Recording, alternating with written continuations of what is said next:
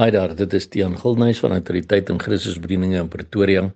Dit is Woensdag 12 Oktober 2022 en die teksvers wat die Here op my hart geplaas het om met jou te deel vandag kom uit Efesiërs 6 vers 14 tot 18, die bekende gedeelte oor die wapenrusting van God. Staan dan vas, julle lendene met die waarheid omgord, met die borswapen van die geregtigheid aan, en as skoene aan julle voete die bereidheid vir die evangelie van vrede. Behalwe dit alles, neem die skild van die geloof op, waarmee julle al die vurige pyle van die Bose sal kan uitblus.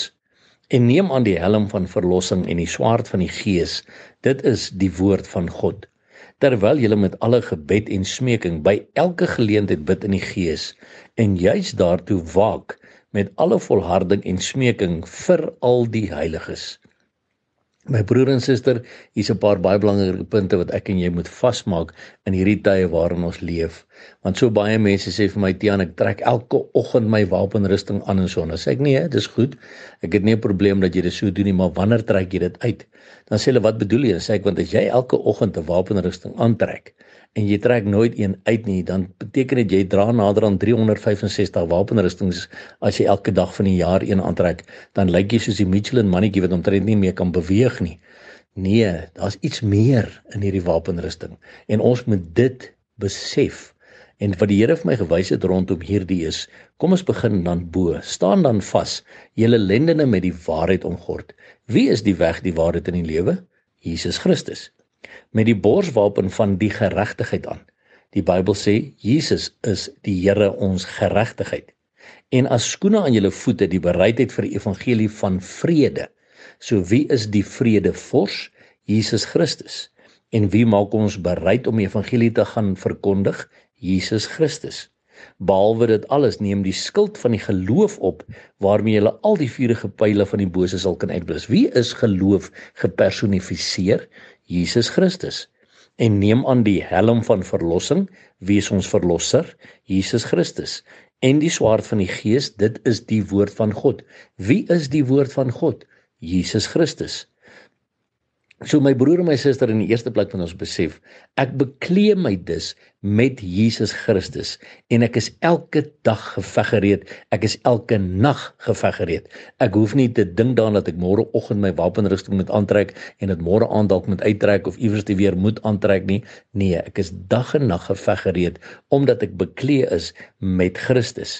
En omdat ek met hom beklee is, kan ek ook voortgaan om te doen wat hy sê in vers 18, terwyl julle met alle gebed en smeking by elke geleentheid bid in die gees. En bid in die gees, as jy in tale kan praat, kan dit insluit. Maar as jy nie in tale kan praat nie, beteken dit bloot om te bid onder leiding van die Heilige Gees. En juis daartoe waak met alle volharding. So ek moet volhard in my gebed en smeking vir al die heiliges. My broer en suster, kyk mooi, ek en jy het as gelowiges, het ons mekaar se gebede nodig. En daarom moet ons bid vir al die heiliges, want sommige mense sê, nee, ek bid nie vir al die heiliges nie, ek bid selektief vir sekere gelowiges en so aan. Ek is jammer my broer en my suster, as dit jou uitgangspunt is jy ongehoorsaam aan die woord van God, as jy sê, ek bid net selektief vir sekere gelowiges. My Bybel sê, ons moet by elke geleentheid bid in die gees, en juis daartoe waak met alle volharding en smeking vir al die heiliges.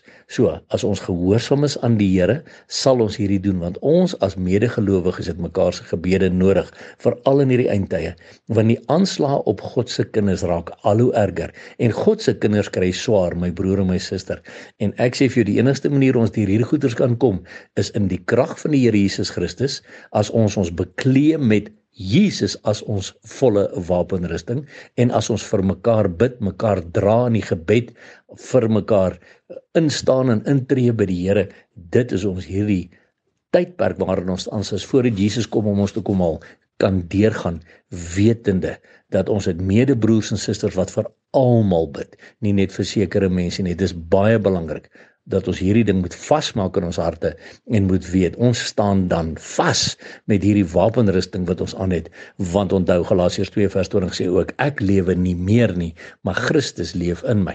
So buiten dat hy in my lewe, beklee ek my ook met hom in die volle wapenrusting waarin ek aantrek, en ek kan dan hierdie aanslag van die vyand hanteer in hierdie eindtye. En ons weet ons Here Jesus se koms is baie naby, daarom hou ons aan uitroep, Maranatha, kom Here Jesus. En onthou, Jesus Christus is baie lief vir jou. Seën